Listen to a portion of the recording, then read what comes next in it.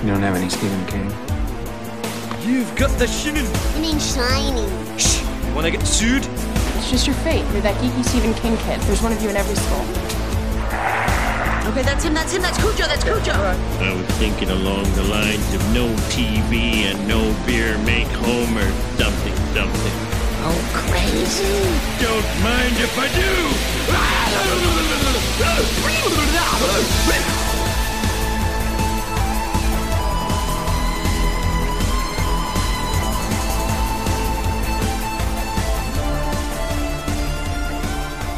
Hello and welcome to Tower Junkies, presented by ObsessiveViewer.com. Tower Junkies is a podcast celebrating the work of Stephen King, hosted by two lifelong constant readers. We do non-spoiler and spoiler reviews of King's published work and take a critical look at his film and television adaptations as well. We also discuss the latest King news and check in with each other on our ongoing King obsessions.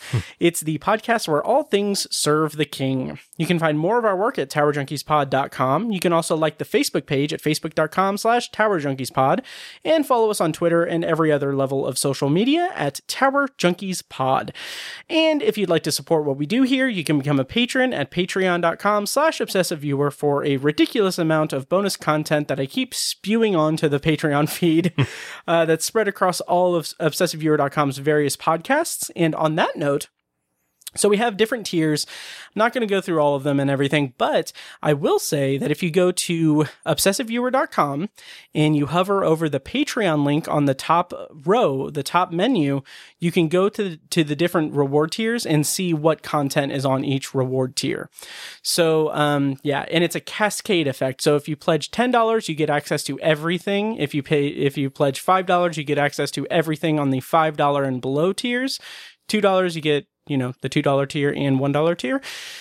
And $1 tier, you get $1 tier stuff. So check that out. Basically, if you want to go to the corresponding tier, just go obsessiveviewer.com/Patreon1 or Patreon2 or Patreon 5, so on and so forth. Cool. Okay, so anyway, that's the pitch for Patreon. And I'm one of your hosts, Matt Hurt. And joining me today, as usual, is someone that I personally would trust with sacred family treasures, but wouldn't want to be trapped on a raft, hunted by a demonic oil patch. It's Tiny. Hello. How is it going, Tiny? It's going pretty good. How are you, buddy? Nice. Pretty good. Had a little health scare with the little kitty. Yeah, little kitty. Which is detailed in horrific detail and harrowing detail, dramatic detail. Yes, on Patreon. So patreon.com/obsessiveviewer. And yeah, could you do? Yeah. Oh, I didn't even see what fell over. Oh yeah, just a cereal box. We have cereal boxes on the table to keep pizza from jumping onto the podcasting table, and and I don't think that would affect the sound or anything. Except for when it falls over. So anyway, so that I'm glad you're doing well, Tiny. Yeah, you too. Yeah, thank you. And pizza's all better. Yes, and pizza is all better. For everyone that's wondering from social media and everything, still do the candlelight vigils because I think pizza really likes the attention. But I am here to say that she is doing fine. Yes. So today on the podcast, Tiny, we are continuing our series of episodes covering all or most things Creepshow. Mm-hmm. Yes, and in the second installment of our 6-episode series, we're covering 1987's Creepshow sequel titled Creepshow 2, directed by Michael Gornick and written by George A. Romero with stories by Stephen King. So this is an interesting one, and we'll do news and check-ins here in a second, but it's interesting because this episode, or this is kind of a looser fit than we usually do. Mm-hmm. So I'm kind of I don't know. I feel like I'm prefacing the review for that for a specific reason, I guess. Mm-hmm. But yeah, it'll be interesting. But before we get into our discussion of Creepshow 2, Tiny, we've got some Stephen King news and check-ins. Yep. I will start with some news. So going back to last week's episode, which this is kind of a fun behind-the-scenes thing, we are recording this the day that the previous episode was released. So I just like that we're this far ahead. So it's exciting. Yeah. And also this month, September, is this month. I don't want to say how recent it is or how frequent it is that we do this, but in terms of Obsessive Viewer podcast and Tower Junkies podcast, Anthology's still kind of on hiatus, but in terms of Obsessive Viewer and Tower Junkies, we had in September episodes each week for those two podcasts. So I'm very proud of that. Sweet. Yeah.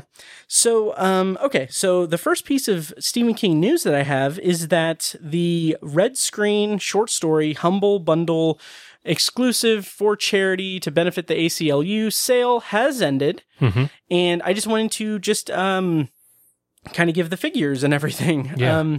So the bundle was live from September 9th, 2021 to September 23rd, 2021, which, if you're not aware, basically Humble Bundle hosted this sale for an exclusive Stephen King short story called Red Screen.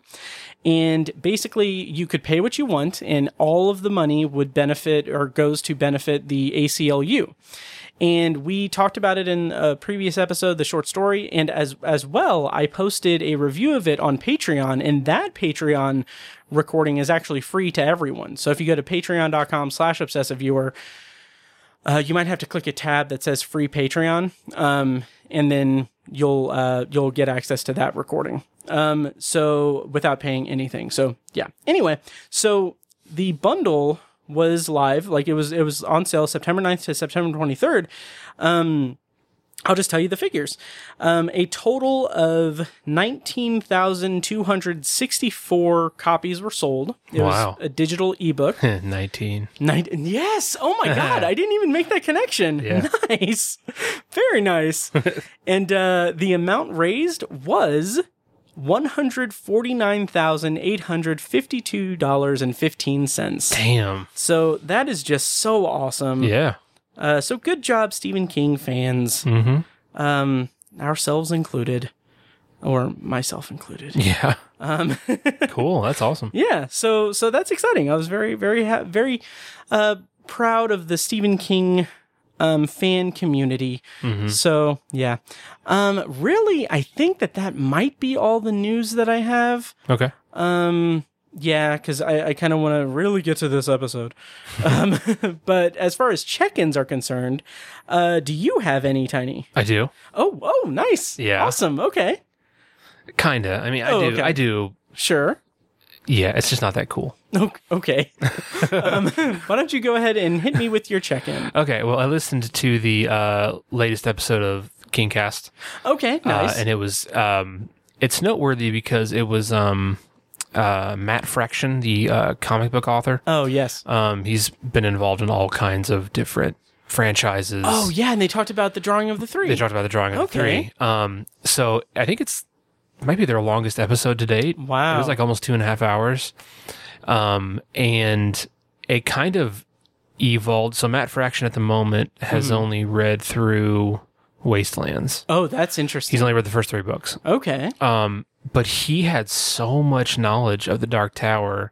Oh, really? And he's a huge Stephen King fan. Interesting. Just referencing so many other properties. And he adores 11/22/63. Nice. But the conversation evolved kind of into like a general Dark Tower discussion. Okay. And just really got kind of like set me, like kind of gave me the itch really wanting to read those books because it's been so long since I've read them and we've been talking about it lately. So I highly recommend that episode because Matt Fraction is a really bright guy and like some of his takes on the general I don't know, just kind of the general tone and feel of the Dark Tower are really good takes, and he's just got a lot of personal. He's a writer himself, so he's got a lot of experience in that department, and yeah, just again, his depth of knowledge is amazing. Like he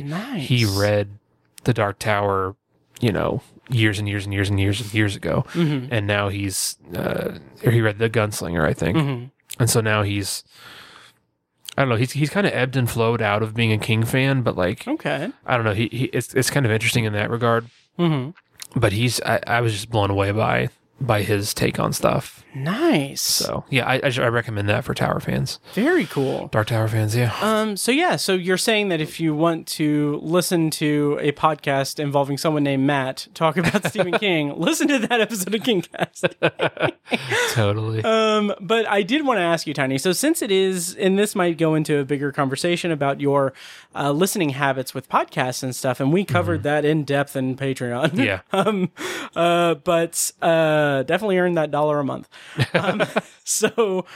But when you listen to that, since it is the longest episode, and I know that you worked a lot today, I assumed you listened to it today. Did you listen to it all in one go, or did you listen to it in fractions? Hilarious. Yeah. Pretty much all in one go. Okay, yeah, you don't need to answer. It's Okay. Joke landed. Well, Oh, that's good though. That's good. yeah, Yeah, I'll have to check that out. Yeah. definitely recommend it. Yeah, and in other Stephen King podcast, Stephen King podcast corners, friend of the show, Kim C, at the Year of Underrated Stephen King, has begun her deep dive into The Green Mile, Nice. which makes me really want to listen to The Green Mile. Yeah, I've never read it either. Yeah, and she's doing it section by section with the serialized format. Nice. So I'm very, I have it downloaded from Audible to listen to, and I will eventually, but I'm still also listening to Under the Dome. And then I also, we're going to need it, like in the next month or so to do Dreamcatcher. Yeah. Yeah. That's fine. I'll do that. I mean, I've actually read that and seen the movie. Yeah. I mean, it's not great, but I kind of like it actually. Yeah, I listened to it, I think last year, and it was one of those things where it was like, I was not engaged by it. Right. And I know I've mentioned this on the podcast before, but I believe we saw it in the theater together. I think so. Yeah. Yeah. Yeah. Yeah. So neat. So I'm not like dreading that at all. Okay. I'll be more upbeat. Yeah, it should be fun, guys. Totes. Yeah. Yeah. Totally radical. Donnie Wahlberg. Yeah. Oh, yeah, he's in it. He is. Yeah. Yeah. And I also want to do Colorado Kid and Joyland. Yes. Yeah, I haven't read either of those either. Yes. So. Which Kim C is interested in joining us for a discussion on. Sweet. So yeah. So we will do those soon. Do you have any other check-ins? I don't, but I'm reading a book right now, but it's not Stephen King. Oh, okay. I'm reading Chaos by Tom O'Neill.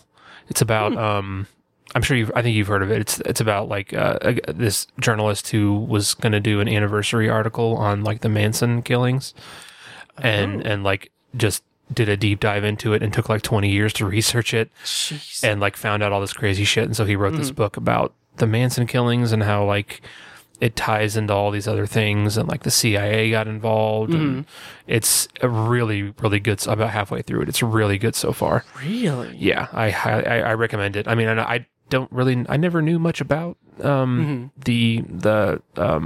Tate LaBianca killings. Like it just never piqued my interest for whatever reason. So it's been really interesting to kind of deep dive into that and get all those details. It's really, really shocking. That sounds really interesting. I'm looking at it on Audible. My next credit, I'm getting a credit next week. I might use it on that. I highly recommend it. It's really interesting so far. Nice. And it's told from like a first person, like, so I was interviewing this guy. And yeah, it's it's kind of a fresh take or like a fresh format. Typically the nonfiction I read doesn't have that format. So okay. It's kind of cool. Nice. Yeah, I recommend it. It's cool. Sweet. On that note, I would recommend checking out Chasing the Boogeyman by Richard Chismar. Okay.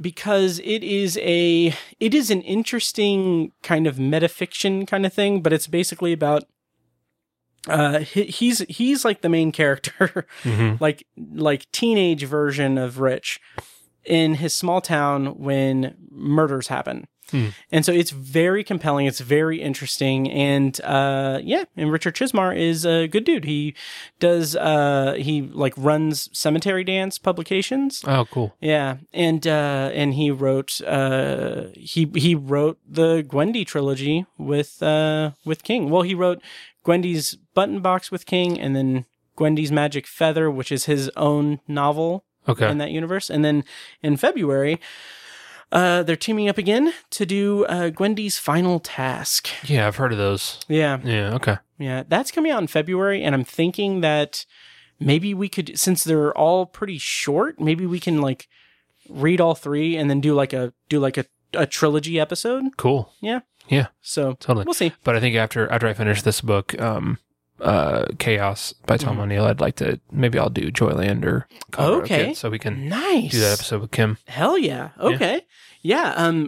Like Colorado Kid, I think is like 3 hours. Right. I was going to say they're not very long. Yeah. So awesome. Yeah. I will have to reach out to her, and if she's not annoyed by us yet, Nice. Yeah. That's going to be awesome.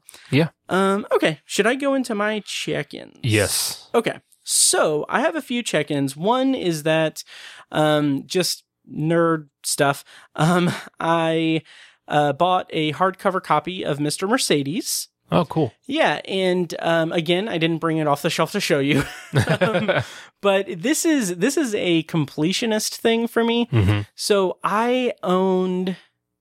I don't know what the circumstances were of that, but I think I owned the Kindle version, and then I bought Finders Keepers when it came out in hardcover, and End of Watch when it came out in hardcover, and so I never owned the hardcover of Mr. Mercedes.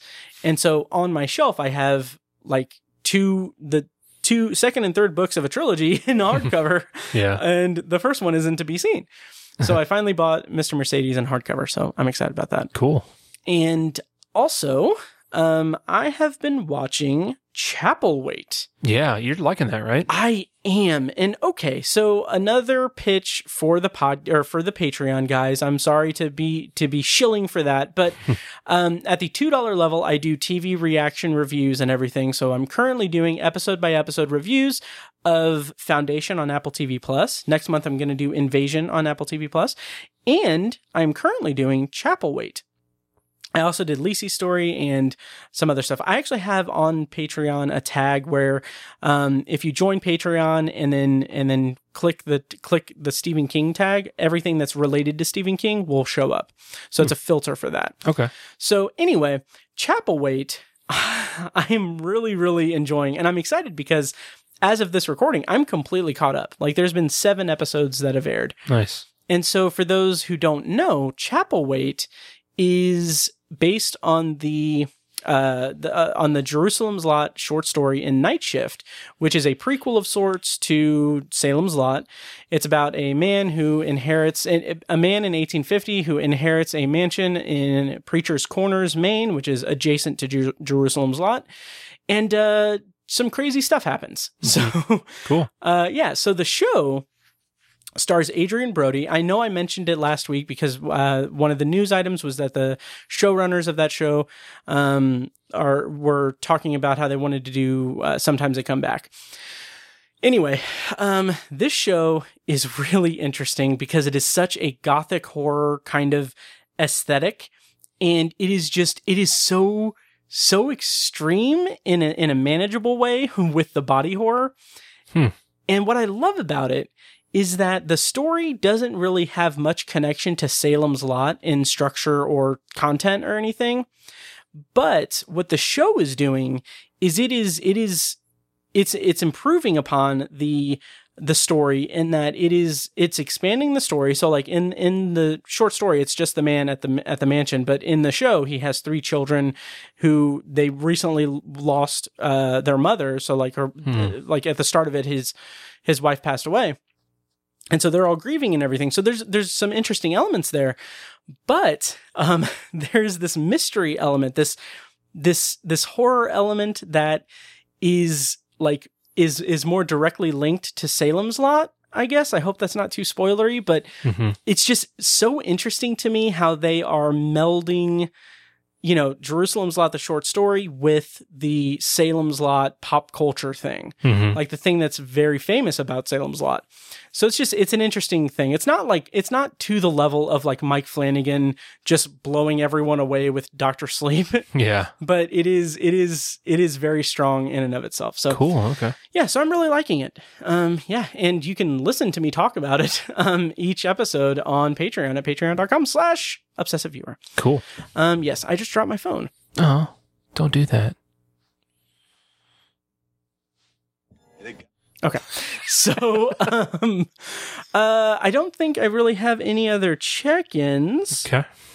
Except that, one of my friends from the IFJA, tweeted today that, it was, where was it? Oh, it might have been on my other. No, it wasn't. Was it? Yeah, it was. He tweeted at me that, he said, "You guys got to cover Creepshow 3." Oh shit! And we're not. There's no plans to cover Creepshow 3. Okay. We're going to do Tales from the Dark Side, the movie, instead of Creepshow 3 for this review series. Okay. For reasons that will become apparent later, or if you already know the history, you know. So I think that is all the check-ins I have. Shall we go into our review of Creepshow 2? Yes. All right, cool. So I'm going to actually play a clip from the trailer at the start of this, because I actually got 2 clips from the trailer for it. So here is our intro into this should have been seamless, but here's our intro into the review for Creepshow 2.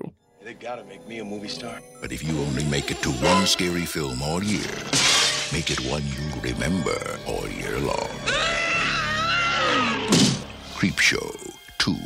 If you like movies that will keep you stuck to your chair. Stephen King and George Romero have conjured up an all-new Creepshow. No! That's impossible! Just for you. All right, so Creepshow 2 was released on May 1st, 1987. And the IMDb plot summary is 3 more bone-chilling tales that include a vengeful wooden Native American, a monstrous blob in a lake, and a hitchhiker who wants revenge and will not die. The movie was directed by Michael Gornick and written by George Romero with stories by Stephen King. And a couple of one little piece of trivia about this movie is that it was originally intended to have 5 segments like the previous one. But for budgetary reasons, two of them were scrapped. And one, I don't know anything about one of them. It's called Pinfall. I don't know anything about that. Okay. But the other one was Cat from Hell, which is based on the short story that King wrote in 1977, but wasn't collected until just after sunset in like 2006. And that short story was later adapted for Tales from the Dark Side, the movie. Okay. So I'm very curious to see how that turned out. Cool. Because it's an interesting story. So, Tiny, as we established last week, you have seen Creepshow, had seen Creepshow, and this viewing of Creepshow that we did for this podcast specifically reinvigorated your love for Creepshow. Yeah. And yeah, so, and mine too. It is probably going to be a staple. It's so fun, cheesy, fun, campy fun. So, Creepshow 2, Tiny. Yeah. This movie is considerably shorter. I think it clocks in at about 90 minutes. Yeah. And it, like I said, it has 3 segments. Overall thoughts, how did you feel about Creepshow 2? Kind of in broad terms, and then we can go segment by segment and then do a spoiler section. Man, I feel like it is such a huge shift in tone. And as you mentioned and I mentioned in the first episode, the tone kind of makes the first movie. That we talked about all the campiness and the over-the-top cheesiness, fun stuff, tongue-in-cheek, like blatant comedy in some of the segments in the first one. That fun is like almost entirely missing from the second movie. Yeah. And I'm sure there's multiple reasons why, but this one felt so quick and so rushed, and it didn't seem to weave from segment to segment fluidly like the first movie did. Right. And the frame story was nowhere near as satisfying. Yeah. And the comic book feel was missing. I don't know about missing, but it was much less emphasized than the first movie. Yeah, instead of the comic book imagery and everything, it's like they decided not to go with that, which in and of itself is a mistake, just out and out mistake, because that was so essential to the feel and the tone of the first movie. But what they do instead is this like 2D animation thing. Yeah. That I think it kind of works, or it would work. It would heighten the tone of a better collection of stories, I would say. But having the knowledge and having the memory of a comic book feel in the previous movie, and to go to this, which is like a kind of a twisted, like Disney animated thing in 2D animation, it just doesn't work for me. Yeah. And it was just such a downer. It felt hollow. Yeah. Oh yeah. And it also felt directionless. Like, it felt like, because that first movie has the frame story with Joe Hill, young Joe Hill, and his father screaming at him and everything. Yeah. And like that frame story is good, but like this one is like a kid getting his copy of Creepshow right off the truck, and I don't know. Yeah. Yeah. And like we had the creep in makeup, which that was Tom Savini. Right. Which that was cool, but it didn't work for me. Yeah. And it weaves in this the frame story in the end kind of weaves in this whole bully aspect. And, honestly, I completely forgot about that. Okay. Yeah. And like I think that's in keeping with the tone of Creepshow, but it didn't feel earned because it just kind of came out of nowhere towards the end. Yeah, because the bullies aren't even established until like halfway through the movie, I think. Right. Yeah. Right. And he the killer plant thing was cool, and I liked that. Yeah, sure. But again, it didn't that was some fun come up, and it's kind of like the voodoo doll at the end of the first one was so fun, and I think it felt pretty similar in this one with the killer plants, but it wasn't as earned because we weren't as invested in it. Yeah, but I think that would have made for a more interesting other segment of the movie, and that also probably would have been interesting because it would have been kind of in keeping with the previous movie, like kind of a spiritual successor to the lonesome death of Jordy Verrill. Right. Visually it's so different too, because again the you know, like the transition and the wipes that we talked about in the first movie, where the whole had that comic book feel and were just presented and through that lens of a comic book. This did not have that, not at all. I mean, it had it, but it didn't feel it didn't feel genuine. It felt out of place. It wasn't natural like it was in the first movie. It felt very just tacked on. Yeah. And just right. Yeah. That was such a bummer. And what sucks is that's the framing narrative. That's the frame story. That's the thing that we keep coming back to in between each segment. And like that needs to be something, compelling or interesting. Yeah. And like, I think it was hurt by the fact that there's only 3 segments, and so there's not as much of it. Yeah. But I don't think more of it would have saved it. Yeah, I agree. I think the movie as a whole was just kind of a complete mess. Right. I don't know if it's because Romero wasn't involved. Yeah, well, he wrote it, but he didn't direct it. He didn't direct it, yeah. And I don't know, because I believe, I want to say that the director came from Tales from the Dark Side, the show. And so that makes me a little curious about Tales from the Dark Side, the movie, which we haven't watched yet, but we're covering it next week. So I don't know. It's just, it's something that I really, I just feel like that. Okay, he did not direct Tales from the Dark Side, the movie, so there's that. But I know that he did direct episodes of Tales from the Dark Side, the show. But anyway, I don't know if that is a problem with the writing or the directing or a mix of both, because, and we can go into the first segment here in a second, but I felt like the pacing for a 90-minute movie, this movie did nothing for me in terms of pacing. I did not have, like, on one hand, yes, I did not have that, like, edge of my seat, fun environment, atmosphere, fun experience that I had with Creepshow 1. But I also did not have I did not feel I did not feel an intensity with it.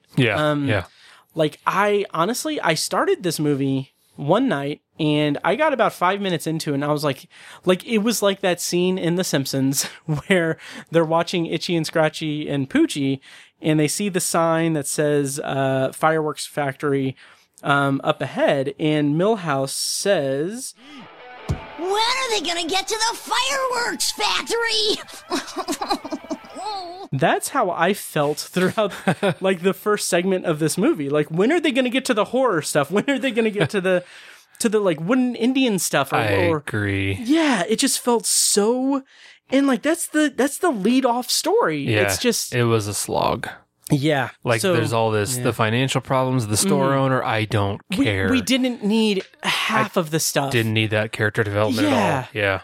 And, like, do you want to get into talking about that? By the way, I'll introduce that segment. Yeah. It's the segment is called Old Chief Woodenhead. It's an original story that was written for the film. And that's all the intro I have. I will say that George Kennedy is the star of it, and I had recently seen him in an episode of Wings from, like, the 90s. Oh yeah. Yeah, because he was playing himself, who he was in the airport movies, I think. Anyway, so yeah, this segment, man, I there's like 3 different things that are happening before any supernatural or horror stuff happens. Right. And that's like, the town it's kind of turning into a ghost town.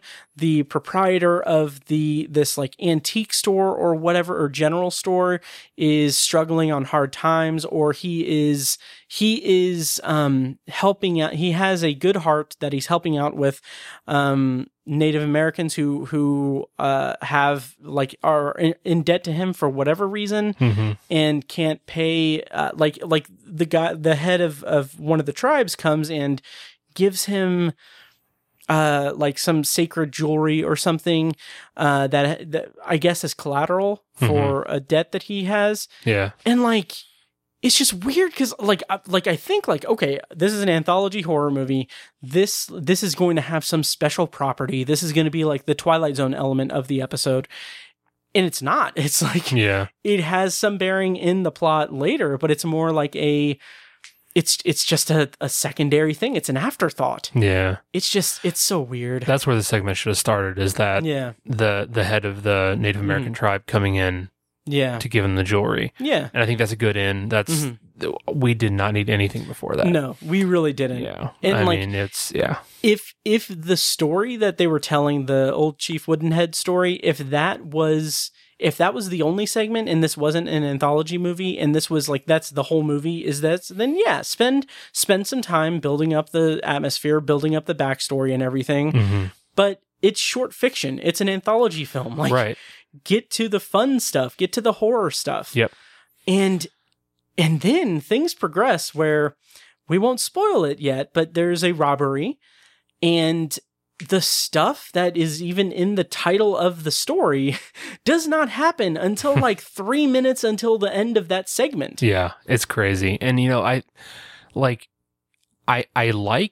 the idea a lot of this story, and the fun stuff that you keep talking about. I thought it was really fun and I liked it a lot. Yeah. But it's so quick, and it's such a small, like you're saying, such a small part of the segment. Yeah. It feels like such an oversight. Like, so much of the story was fluff. And it's in such contrast to the tone of the actual story of it. Like the robbery. Like that is some like heavy stuff. Right. And that is like that's some kind of dark stuff. And the absence of of comedy to that. Like, this could have been like a dark comedy and everything, but they didn't have any comedy there. Right. And so when we have like this super intense or kind of silly in terms of like it was in the trailer, how one of the robbers wants to go to Hollywood and be an actor because he has long hair. It's like, okay, fucking shut up. Just stop. I thought it was fun over the top. I kind of liked it.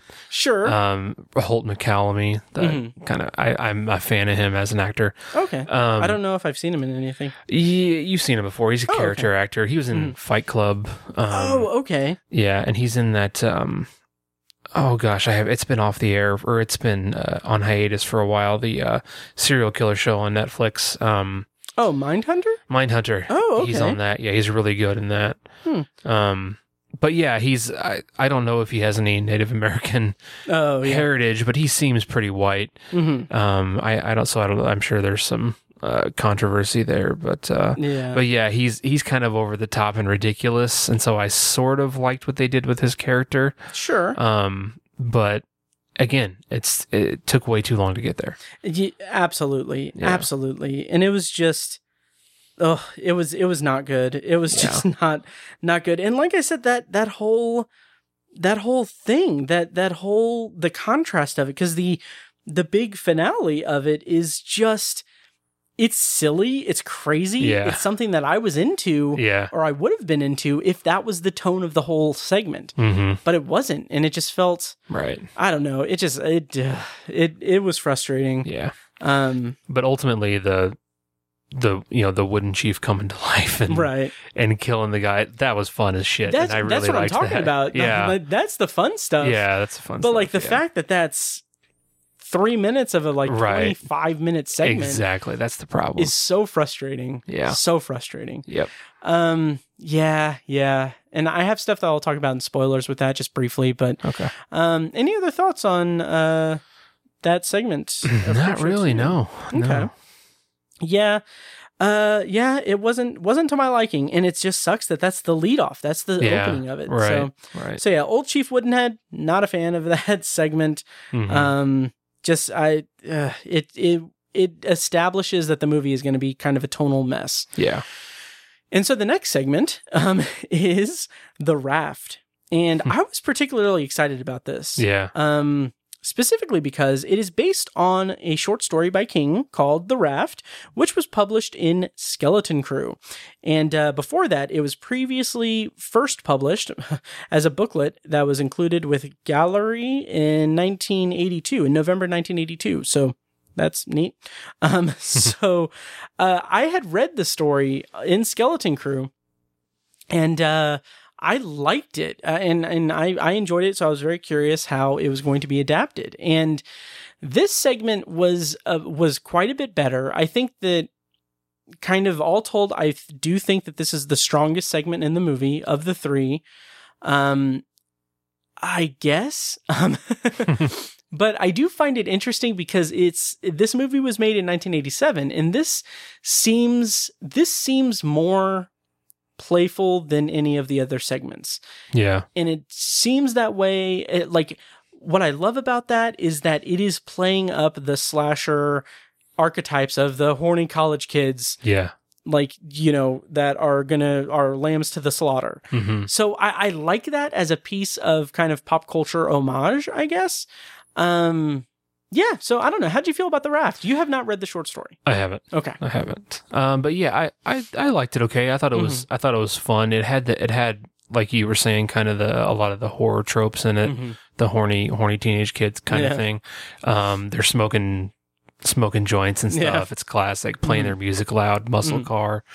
And it also had the like cheap 1950s B movie monster. Yes. It's like a fucking tarp they just put in the it's so low budget and ridiculous, but like it just kind of works. It does. It just really works. Does. Yeah, it's kind of nuts. You know what's funny is I did not make that connection to like cheesy B movie monster, 50s B movie monster, like the Blob. Yeah, right. And I like the Blob, right? And like Creature from the Black Lagoon, I guess. Yeah, a little bit. Yeah, I did not think of that because I kept thinking of it as a very interesting Stephen King-y spin on Jaws. And it's just, it was really kind of interesting and fun for me. Yeah. But it also was still a little too cheesy. Like, it wasn't like Lonesome Death of Jordy Verrill cheesy or anything. It was like, okay, character motivations are not really connecting that well cheesy. Right. Like, it was really, again, tonally inconsistent and a little bit of a mess in terms of tone. Right. Yeah, definitely not in keeping with the first movie, but still pretty fun. Yeah. Does it make you interested in reading the short story? For sure. Yeah, definitely. Because I'd be curious to see King's tone on it. What kind of tone he applies to it. Yeah, it's a lot of fun as a short story, and I really did have fun with the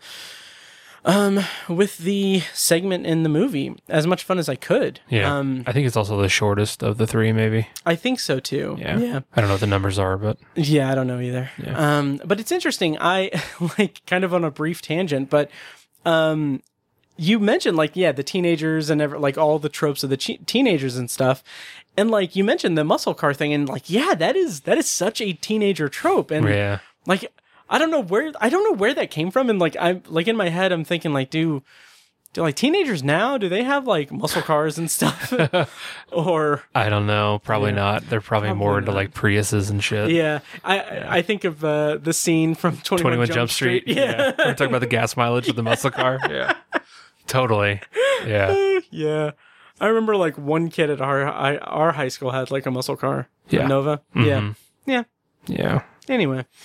But yeah, I mean, just every trope. The one dude is like a horny jock kind of guy, but he has the more straight-laced smart friend. I mean, it's just every trope. Yeah. Oh yeah. It felt like a parody. It felt like Cabin in the Woods. Yeah. Like, it felt like that level of just a bit of a send up. Yeah, exactly. Yeah. And I do think that it is, like I said, the strongest segment.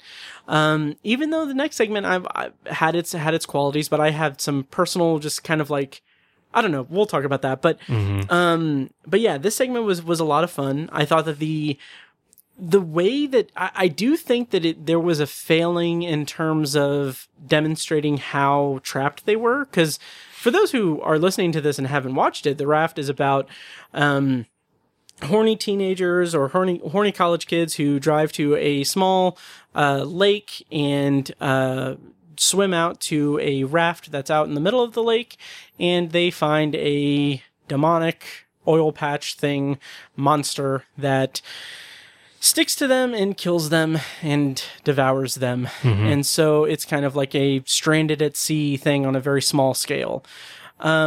But what I think was a failing of the segment in terms of the movie and everything, and movie making, filmmaking, is I don't think it demonstrated how trapped they were, in that, like, there were moments where I was like, they could maybe make it if they swam. Right. At least one of the like clearly like jock archetype guys could like dive in, swim, get to the car, and get help, I guess. But, and then there was one section of it that I was like, oh, where did this, like, what?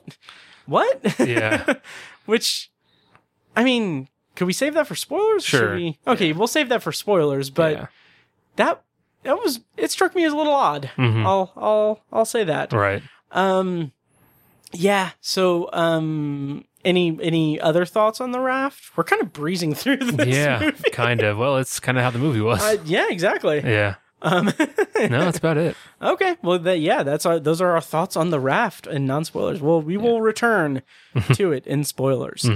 So the third and final segment of this movie is The Hitchhiker, which was an original story written for the film.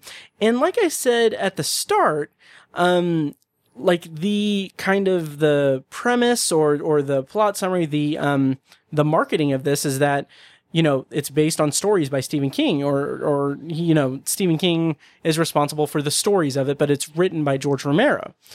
And so I'm kind of curious how much input King had on The Hitchhiker, because it's a story about a woman who is having an affair and leaves from a tryst to get home before her husband comes home. and sees a hitchhiker. Hits a hitchhiker. Mm-hmm. And then the hitchhiker keeps haunting her on her drive home. Yeah. And so I found that the reason why I ask if how much King had input on this is that there's something, as I've been going through, and I've talked about it before, as I've been going through Stephen King's short fiction, I'm seeing so many parallels to the Twilight Zone. Totally. Yes. And especially because with Anthology, shout out anthologypod.com, I'm dissecting the Twilight Zone as deeply as I can. Mm-hmm. And so all of this is really in my head. And there's an episode of the Twilight Zone called The Hitchhiker. Oh, okay.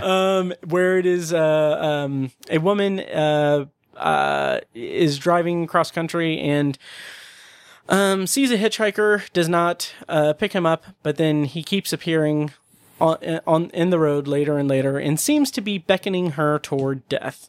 Very good episode. Mm-hmm. It's in season 1 of the Twilight Zone, but I'm finding so many parallels with Stephen King's work and the Twilight Zone. Not to say that he's ripping off Rod Serling, not by any stretch. He's just heavily influenced by it. And one of the things that I love and adore about it is that King puts his own unique spin on these ideas that, the broad ideas that were kind of previously examined in the Twilight Zone. So I don't know. Maybe there's like a Patreon series that I can do about that.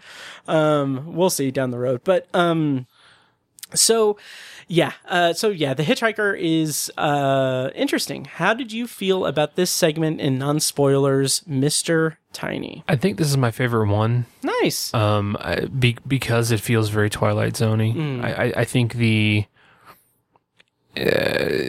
I guess it's not really established what the intentions are of the hitchhiker, why he's stalking, like what his ultimate goal is. I guess that's a little iffy. I'll actually softly disagree with you. Okay. I think he is looking for revenge because his whole thing is like, you killed me.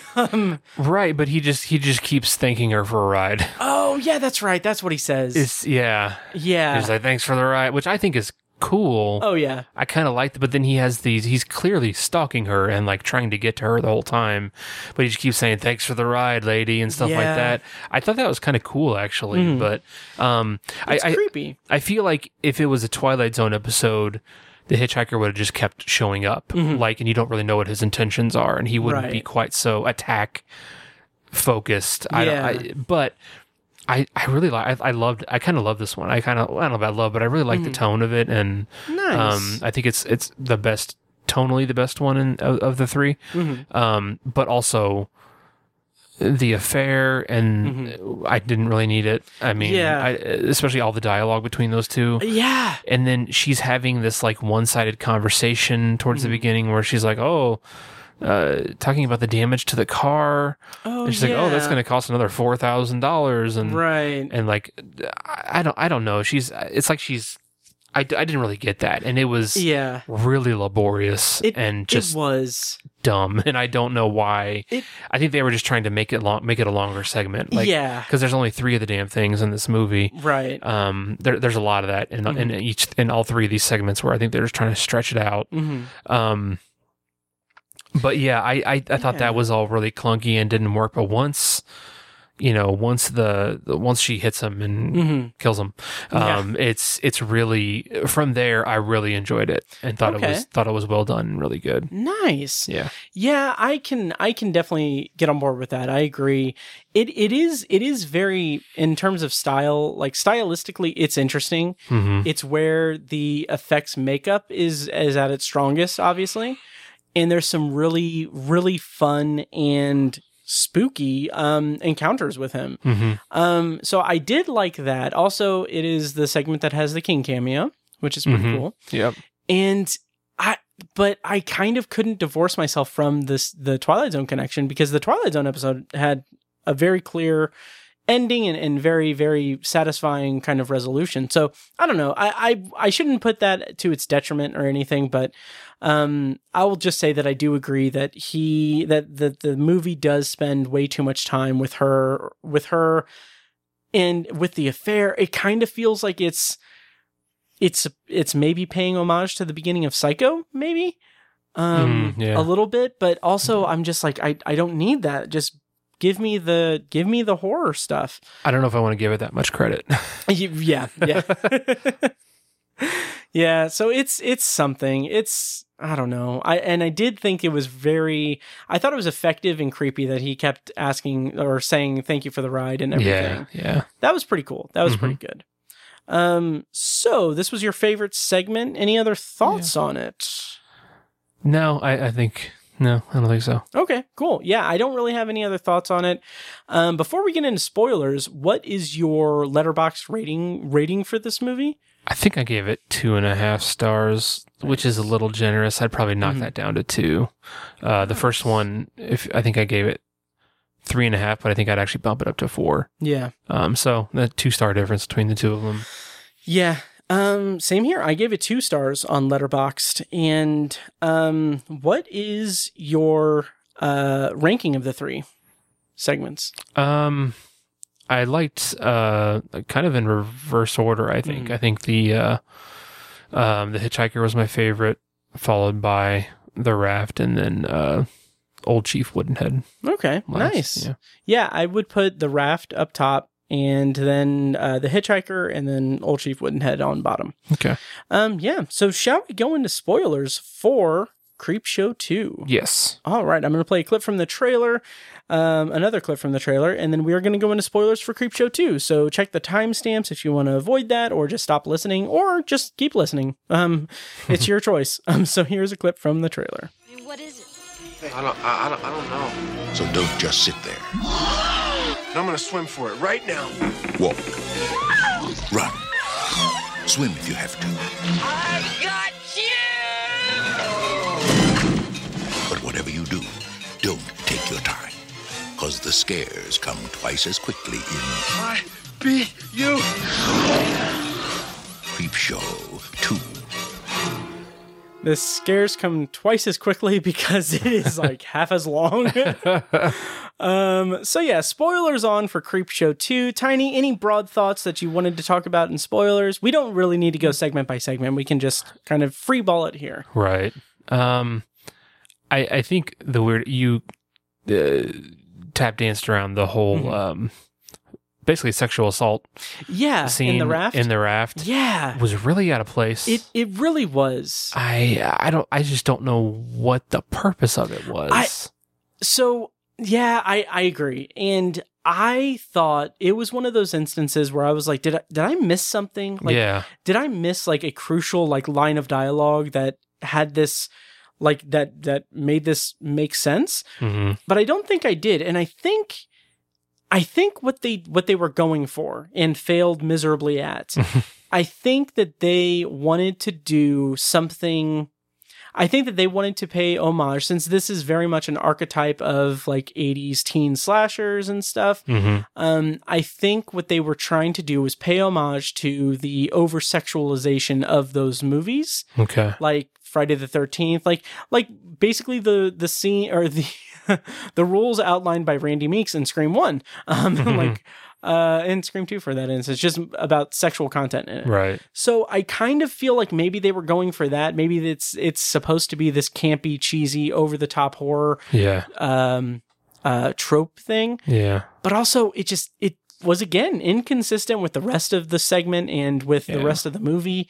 It just seemed very just tacked on and weird. Yeah. And the fact that it was not consensual. Yeah. Like if they had, in the throes of the moment, if she had decided she wanted to have sex with him, and then during the process of them starting to have sex, she gets taken over by the blob thing or whatever, that would have been so much more organic and made so much more sense. But absolutely, just the fact that he's sexually assaulting her. I mean, like he's just feeling her up while she's asleep and getting ready to like make a move on her. That was so weird. It was very gross. Obviously, very gross. I mean, it was that despite the fact that it's wrong and Right, he shouldn't do it and everything, and it probably shouldn't be in the movie because it's like, I don't know, I guess they didn't glorify it or anything, Right. but it's just such a strange creative choice. It really was. And again, I don't want to give too much benefit of the doubt to the filmmakers or to the intention of the movie, but I do think that it's because I think of like Revenge of the Nerds. I don't remember when that came out, but like that has a sexual assault scene in it. Right. So I think it's just a sign of the times. Yeah. I think it was more acceptable back then, I guess. I guess, but also I don't want to give a pass to it. It's right. Yeah. Still clearly wrong. Yeah. Oh yeah. Yeah. I will say that the kind of reveal of her being, stuck to the blob, like her face through the slats. Yeah. That was really cool. Sure. Yeah, I that was that. effective. Yeah. But it was icky. And our woke asses in 2021 aren't going to take it. So Yeah. I'm going to have to contact the estate of George Romero and start a boycott of all things George Romero. And whatever the director's name was. Right. Really. It's, I think one of the other things we could talk about in spoilers is in the first segment, Old Chief Woodenhead. Yes.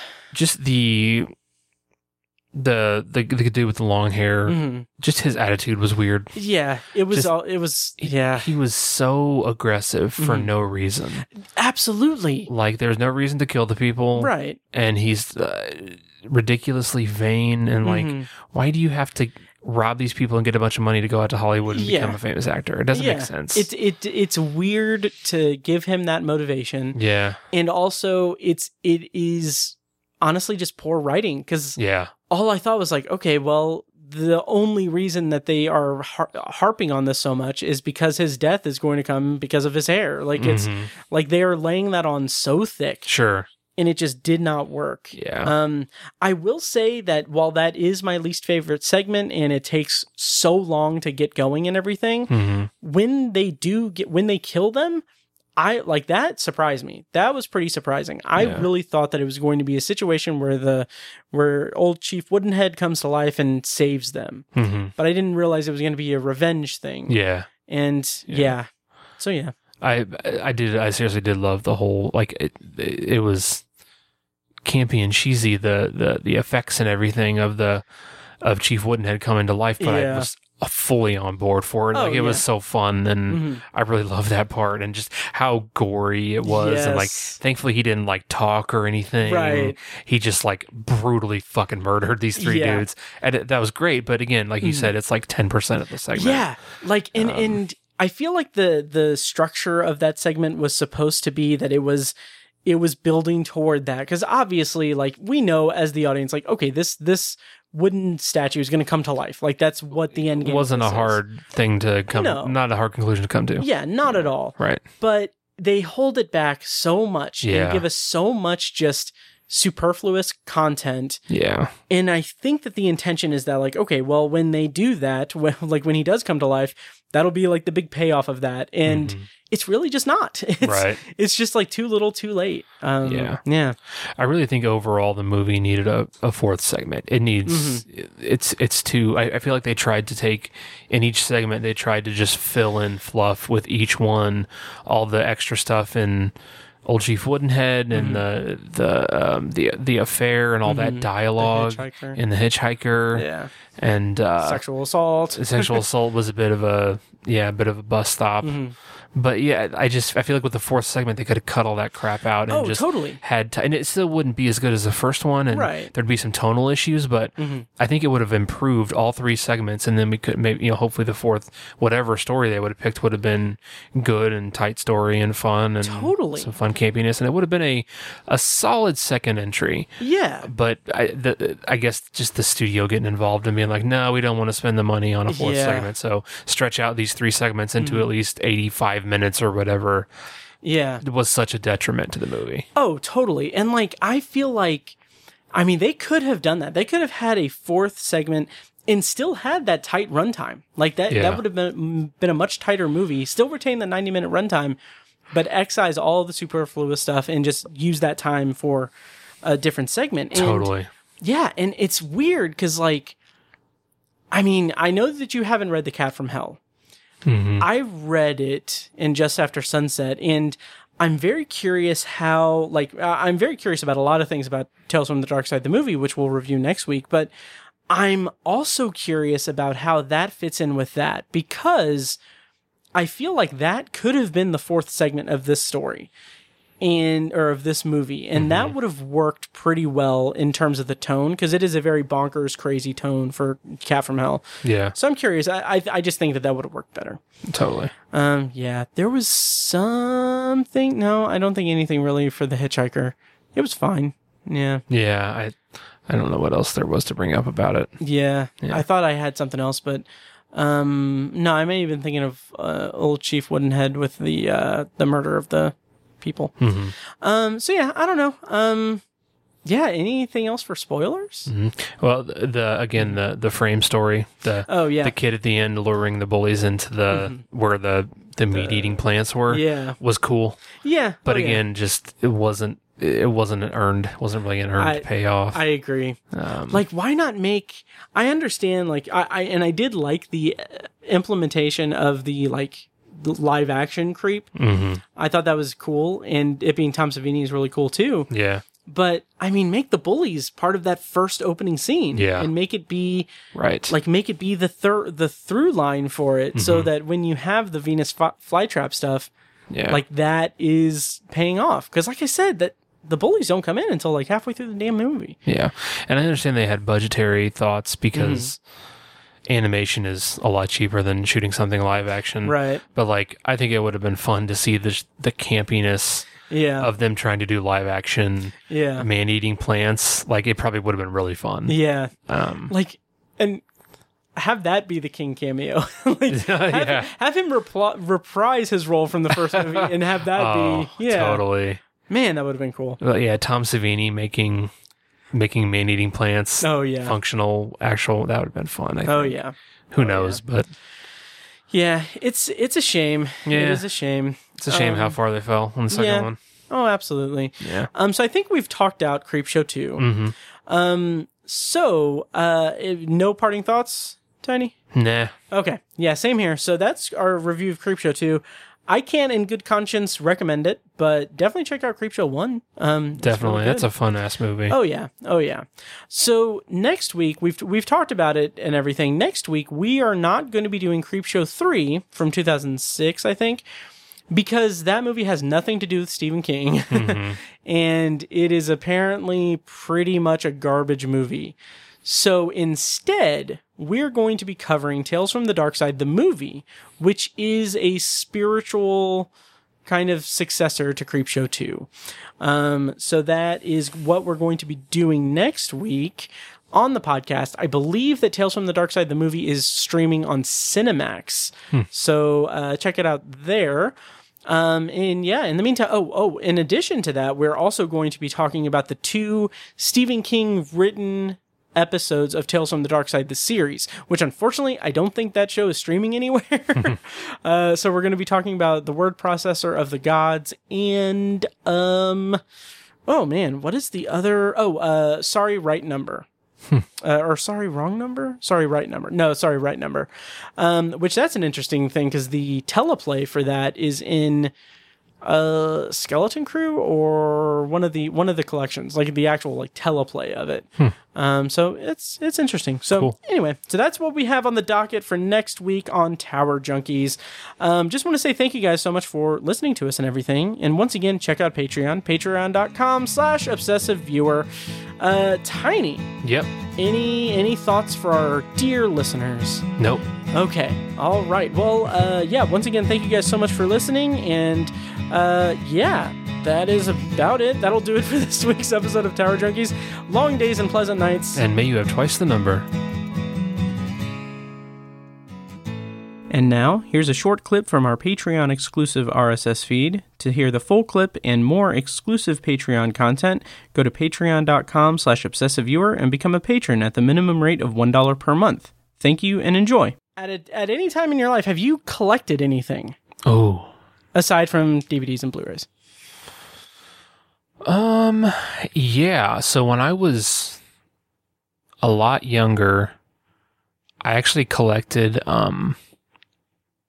not baseball cards, but I collected like they were these like Marvel superhero cards. Like I wasn't into comics or anything, but like the daycare that my brother and I went to, we had a friend who's he's same age as our brothers, I think. Okay. And he was really into them, and like we were really into like the X-Men animated series and Batman, Spider-Man animated series. We weren't familiar with the comics or anything, but we loved those shows. And then this friend we had, his mom, like every week on Friday would buy him a pack of these cards. Nice. And he would like showed them to us, and I think it was 5 or 10 cards per pack. I can't remember, but it's a little cellophane wrapper pack of cards. Sure. And it was always Marvel or X-Men or Spider-Man or something like that. And so we got into them and we started collecting them too. And we had like the binders, you know, where you put them in the sleeves and stuff. And I probably had